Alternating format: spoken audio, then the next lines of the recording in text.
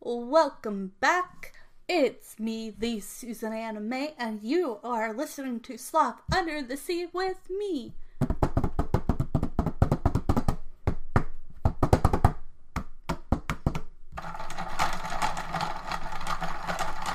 And we will be talking about movies, TV shows, books, fun holidays, everything from other countries to does this still hold up to this day? From Rugrats to As Told by Ginger, to Movie Monday, to True Creepy Things Tuesday, to whatever I feel like talking about, because this is my podcast. And I hope you all will stay and listen to me and have some good old-fashioned podcast fun.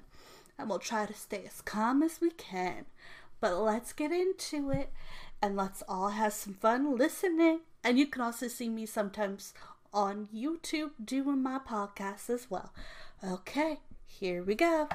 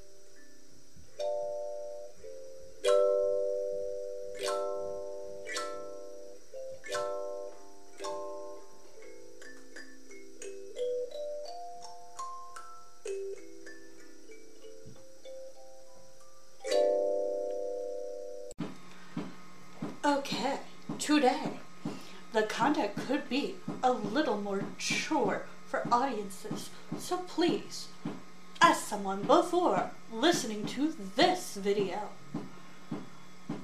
It's mature and may be uncomfortable for some viewers. Viewer discretion is advised.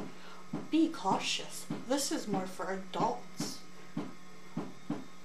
or for those who get permission. And welcome back. I am your host, the Susan Anime O'Hagan. Yes, that is the name I go by. And today we're going to talk about the greatest battles of history of classic warfare. So, for true creepy things, we're going to talk about some battles.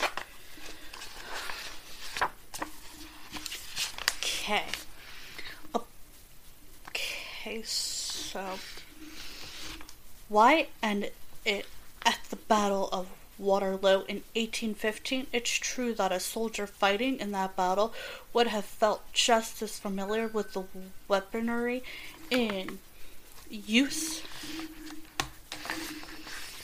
half a century later, for it was really in the choir of a certainty before World War I.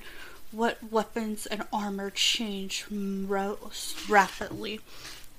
Belt-fed machine guns, steam-powered gunships, tanks. The ancient world, the determinate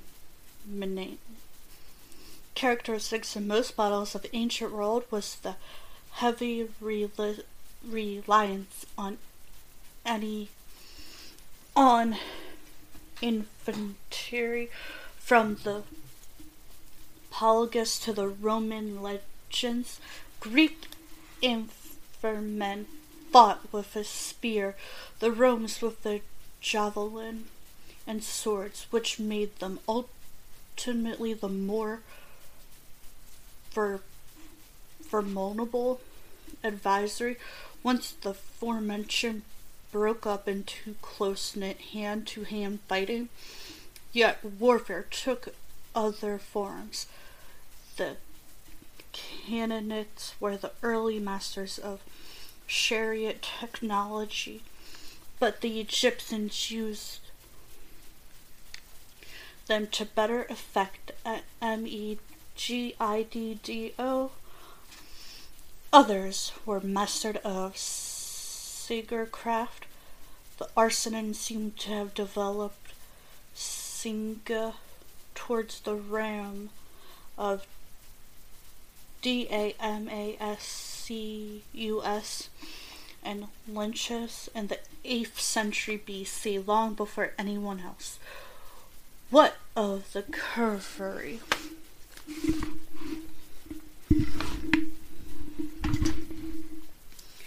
Others.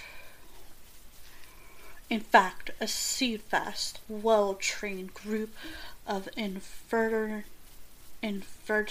men in the pre-strip era age could hold up their own against a caravel change. Although the elite competition caravel were visited to Alexander the Great's victories over the Prussians at the Dramatic River, and issues psychology warfare had a role too, such as the elephant developed by, among others, Darius at Goldman and Hannibal at Tabrith.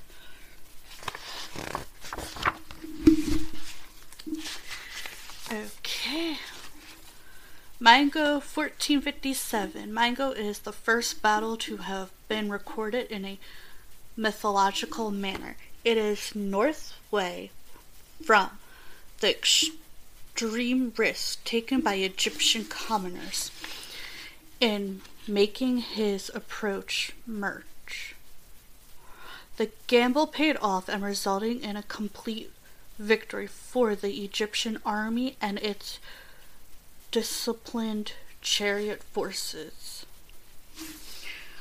Thomas III was one of the greatest Egyptian pharaohs, learned, wise, and great general, but the first 22 years of his reign were spent in the shadows of his powerful stepmother and aunt Hatshepsut, who ruled as co-regent. When she died in 1457, a confederate of Canaanite princes under the leadership of Dorskin, king of Kadesh, chose the moment to revolt, forcing Thutmose to quickly mobilize his army and set out across the Sinai desert in the direction of Canaan with about 20,000 men. And approaching Megiddo, Thutmose faced a tough choice. He had to pass through the steep Carmel River ridge if he wanted to reach the battlefield plain. There were 3 passes through the ridge, of which 2, the northerly and southerly passes, offer slow but relatively safe approaches.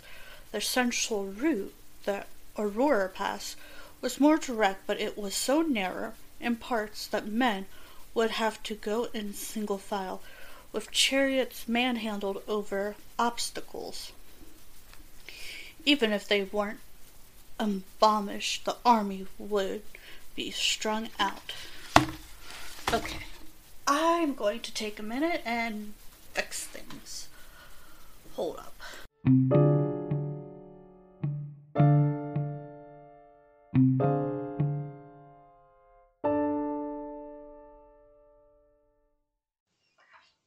Okie dokie, artichoke, it's time for an ad break / sponsor.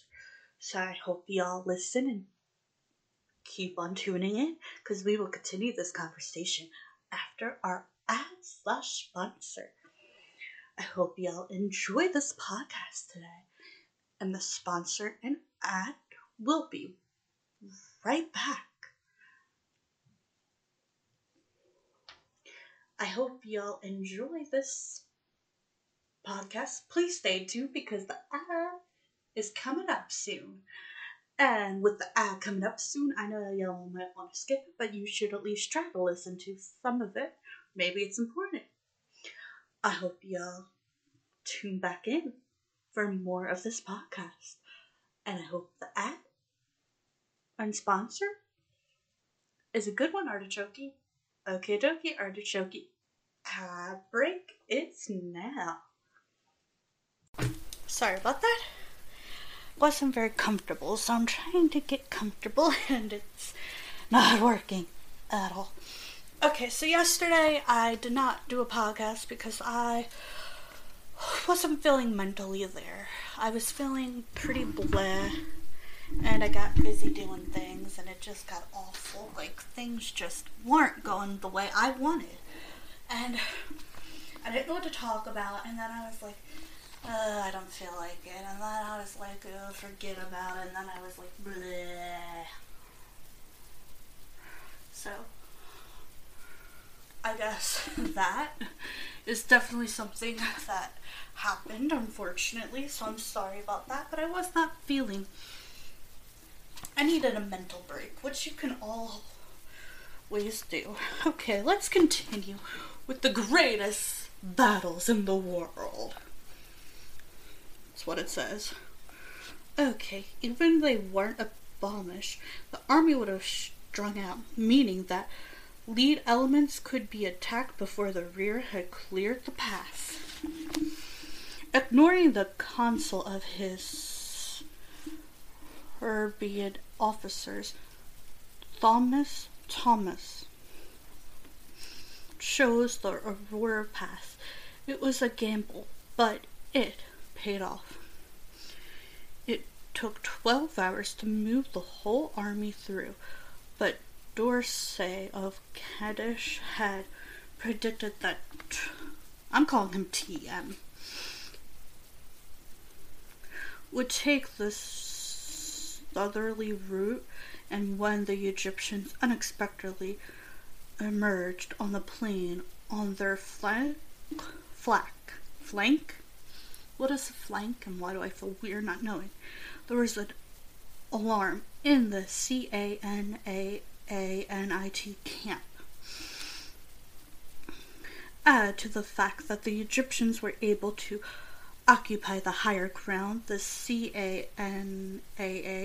Canaanite army was not as well organized as their opponents, whose merged ranks of infantry and archers form combined division.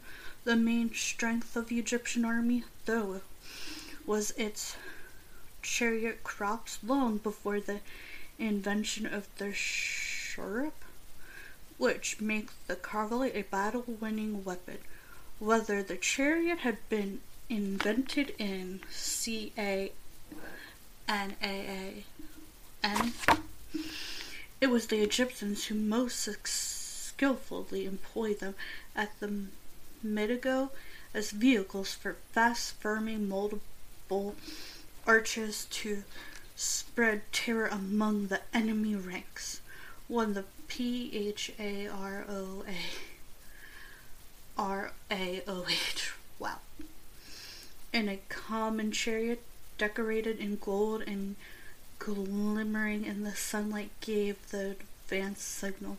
The chariot hurtled downhill, the arrows raining down on the, I'm just going to call it CA because I don't know what else to say, cannonists, while the inferior crashed their weapons against their shield and trumpet blare.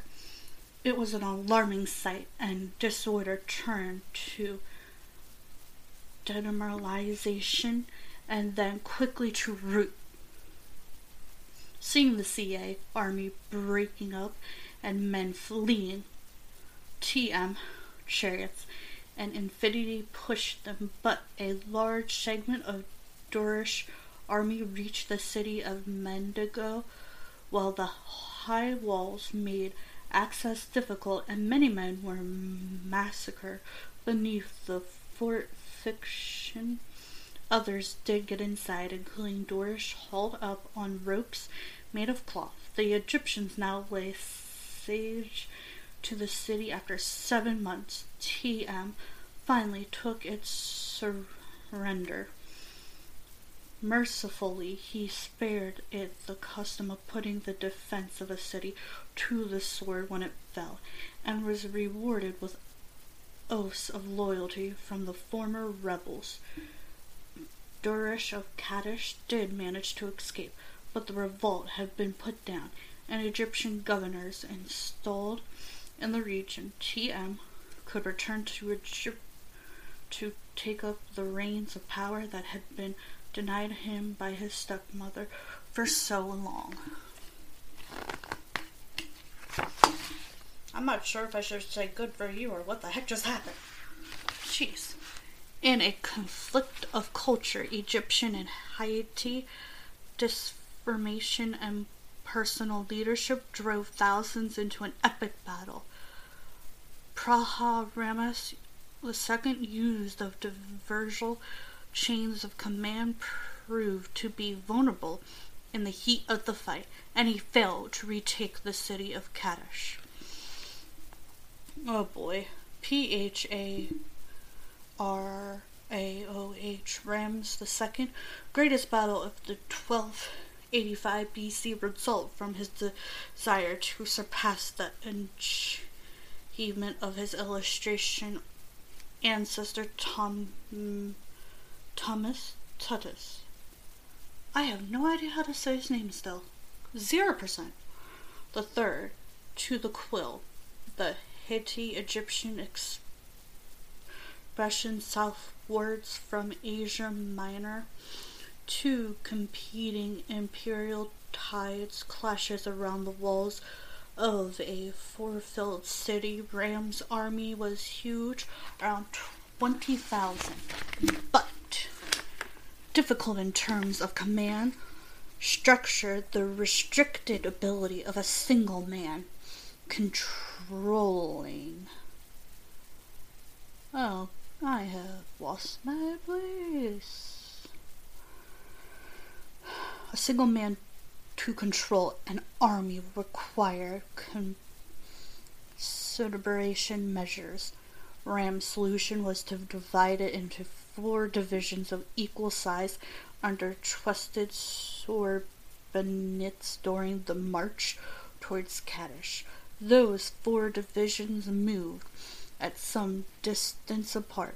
The speed of the march risked causing problems such as sudden attacks from the Hittites, with the army component part encountering the enemy will spread, but the typical advantage was great in terms of surprise and preparation. However, meanwhile, the Hittite king was no surprise foe and had managed to produce a matching army of his own by the time Egyptian forces approached Kadesh. Well, dang. Y'all are very, you do this and I do the same thing type of thing. He also cannily fed some disinformation by planting 2 spies in the paths of his enemy's army. The captured pair informed Rams and that the Hades army was still some distance off, promoting Rams to make another technical gamble and try to seize Kadesh before their arrival. Was unaware of their actual position as the 2 of Ram's division approached from the south and west of the city. The Hittites moved to the east, poised to move across the Egyptian lane of march. The Hittites struck the 2nd Ram's division as it approached their new position and hit it in the flank. The Egyptians were surprised, panicked, and fled for safety towards the falling division, summarily throwing that formation into disorder and confusion just as the Hittites attacked again from south directly across the Egyptian escape route. Disaster loomed. The panic and disorder of fully half of his forces left Rams physically unable to transmit orders, but, I'm spelling this, Muwatallis,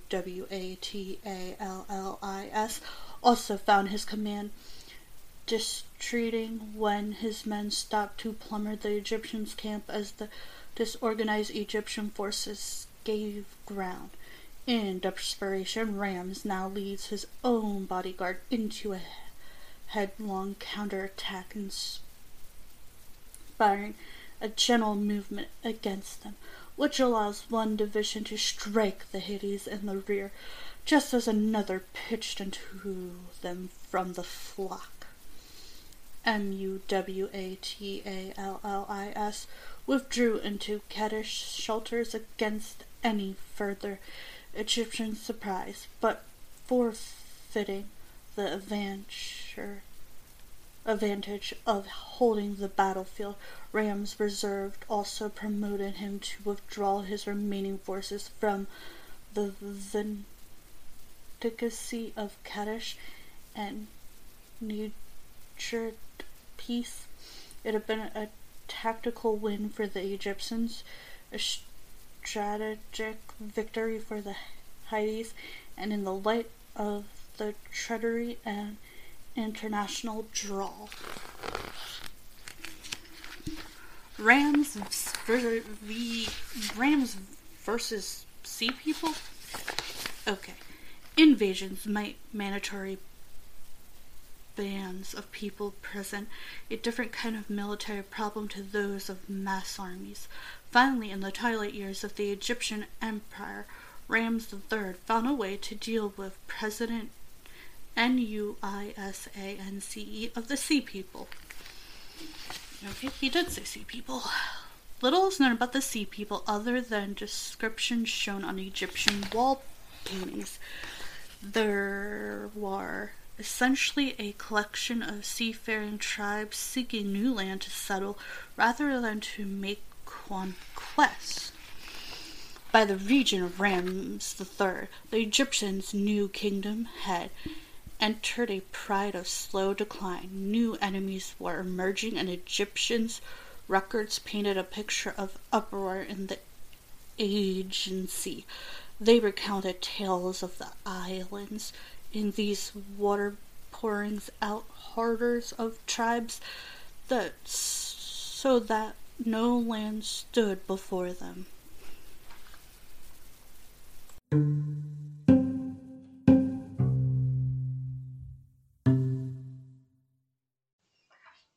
Okie dokie, Artichoke, it's time for an ad break / sponsor. So I hope y'all listen and keep on tuning in, because we will continue this conversation after our ad / sponsor. I hope y'all enjoy this podcast today, and the sponsor and ad will be right back. I hope y'all enjoy this podcast. Please stay tuned because the ad is coming up soon. And with the ad coming up soon, I know y'all might want to skip it, but you should at least try to listen to some of it. Maybe it's important. I hope y'all tune back in for more of this podcast. And I hope the ad and sponsor is a good one, Artichoke. Okay, dokie, Artichoke. Ad break, it's now. Okay. However, the Egyptians remained a force to be reckoned with, and Rams would ensure that they at least remained so for the duration of his long reign. The so-called Sea People were effectively groupings of immigration tribes active in the waters of the eastern Mediterranean throughout the second millennium BC. There had been reports of their actions during the heyday of Ramses II, and some of them were even recorded as having fought against his army at Kadesh as aliens of the height in 1285 BC. While these attacks were beaten off, Ramses III, the last of the great Egyptian pharaohs, was forced to deal with a second wave of their invasion. These seem to have not been based around a question for military glory, but rather to have been comprised of large groups of immigrants looking for new land on which to settle. The Sea People appear to have made at least one invasion earlier in Ramses III's region, but by dividing themselves into two parties for connection invasions by land and sea, they diluted their strength and seem to have been confidently repelled. When they returned in year 8 of his reign, Ramses was even waiting for them at the mouth of the Nile with a special prepared fleet of ships. The Egyptians were not a great seafaring nation, whereas their opponents were doubly less harder seamen, but around the calmer waters of the Nile, the Sea People's permanent craft were easy to abolish, and the greatest number and discipline of the Egyptians would have overwhelmed them. Rather than being able to launch shock raids in the style deployed by later merchant warriors such as the Vikings, they instead found themselves surprised by Egyptian ships lurking unseen amongst the tall, precipitous reeds of the Nile Delta. The Egyptians also employed superior tactics, with their ships remaining and then withdrawing to ram again and again. Volleys of arrows were fired from the cover of the reed beds, and gripping hooks used to drag the ships and closets, after which the Egyptians poured on board to overwhelm them in the hand-to-hand fighting with their superior weaponry. The Sea People leaders were dragged ashore and executed. Diesel of the Sea People. Meanwhile, the invasion by land fared later little better. The Sea People deployed flawed plan of dividing their army into sea and land forces once again left their women and children who traveled with them with insignificant protection in open country, making them easy prey for the mattering Egyptian chariot backed by their tribal aliens. The invaders' strike forces also used outdated technology and failed to achieve surprise or numerically superior. The end of the greatest conspiracy of the Sea People was achieved by the greatest organization of the Egyptian Empire. The survivors from the Sea People army were captured and used as slaves. Very few escaped, bringing an end to the culture of the Sea People and a threat they posed in the Eastern Mediterranean. The beginning with Sea People could use the element of surprise in the ventures into Egypt from the ocean. Egypt was not a major sea power, but Ramses II was eventually able to set a trap for them as they breached furthering along the Nile.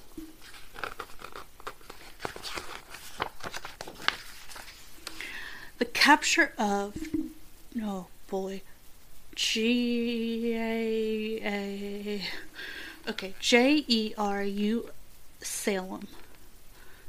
Salem was a potential moment in the world history. After defeating its Ca defense with a surprise attack, King David spread them variously but rapidly, but brought the Ark of the Covenant there and made his capital and the founding block of a more united Israel nation. King David was, according to the Bible, the founder of Jerusalem, and united of the Israel tribes, but first he had to fight a bitter war against the Canaanites and take the mighty fort of Jabes.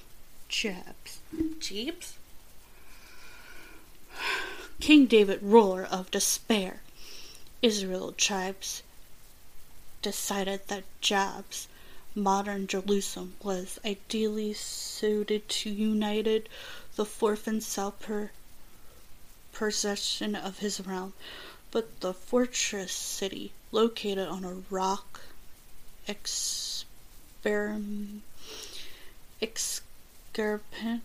was impressively fulfilled. Its CA defended bragged that a handful of blind and lame men could defend it. David's forces was effective in guerrilla mountain combat. Many men wore no armor at all, simply carrying a spear and shield. But a sudden attack with archers and slingers provided covering fire with a hail of missiles caught the defense by surprise, forcing their hand down long enough for the Israelites to scale the wall. After some hard fighting, the defense collapsed. The surrounding Jebusites retreated. Magnanimously by David, who spared the life of their king. David brought the Ark of the Covenant to Jabes, which he renamed Jerusalem and made his capital, passing on a mainly united Israelite nation to his son Solomon. When King Solomon died in 1922 BC, the United Jewish Kingdom was divided in two. In the following century, King Ben-Hadad II, of Syria, Syria, launched an attack on Haba, ruler of the northern half, and his capital of Sarima. His side of the city, however, was undone by complacency. The side of Sarima is an example of what happens when a complex superior opponent meets a determined smaller fighting force. As Ben-Hadad's man sat back beyond the city and party, the Semites launched a surprise attack. Under King Abba, the flourishing Israelite city of Samari was a threat to neighboring Arma, whose king Benham II decided to beside it. Benham considered the city fall to be a foregone conclusion, but delivering a stiff unity to Abham successfully only in... I don't even know what I'm saying anymore. This is going to be here all day. Okay. Galvanizing the Samarians to make a stand. Wow, that is so hard. Well, Benhadad,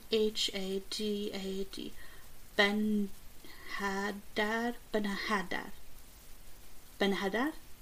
I'm not sure if I'm even saying that right. The second, and is Lieutenants,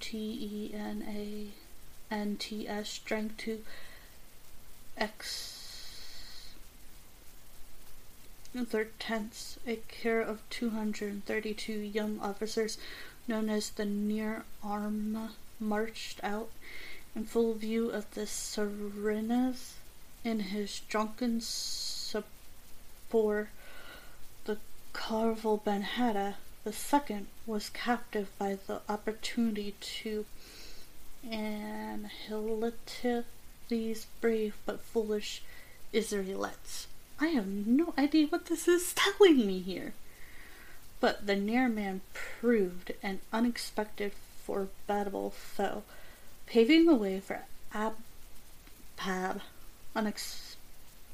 the main Israelite force, to advance through the gates and fall upon the confused Syrians. So great was the rout that Ben-Hadad II, caught completely by surprise, realizing that his only option was to flee the field. Soldiers inflicted heavy losses on the suburb, but they were far from completely defeated. Dark days lay ahead for both sides, with fourth conflict lying in wait in the years that follow. The Battle of Samurai.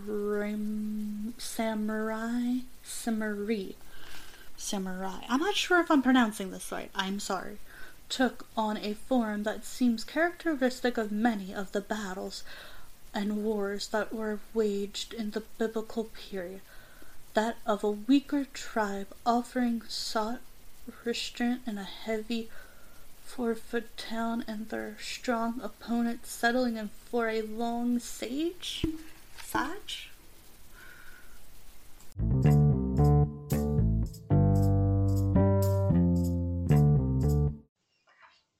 Okie dokie, Artichoke, it's time for an ad break / sponsor.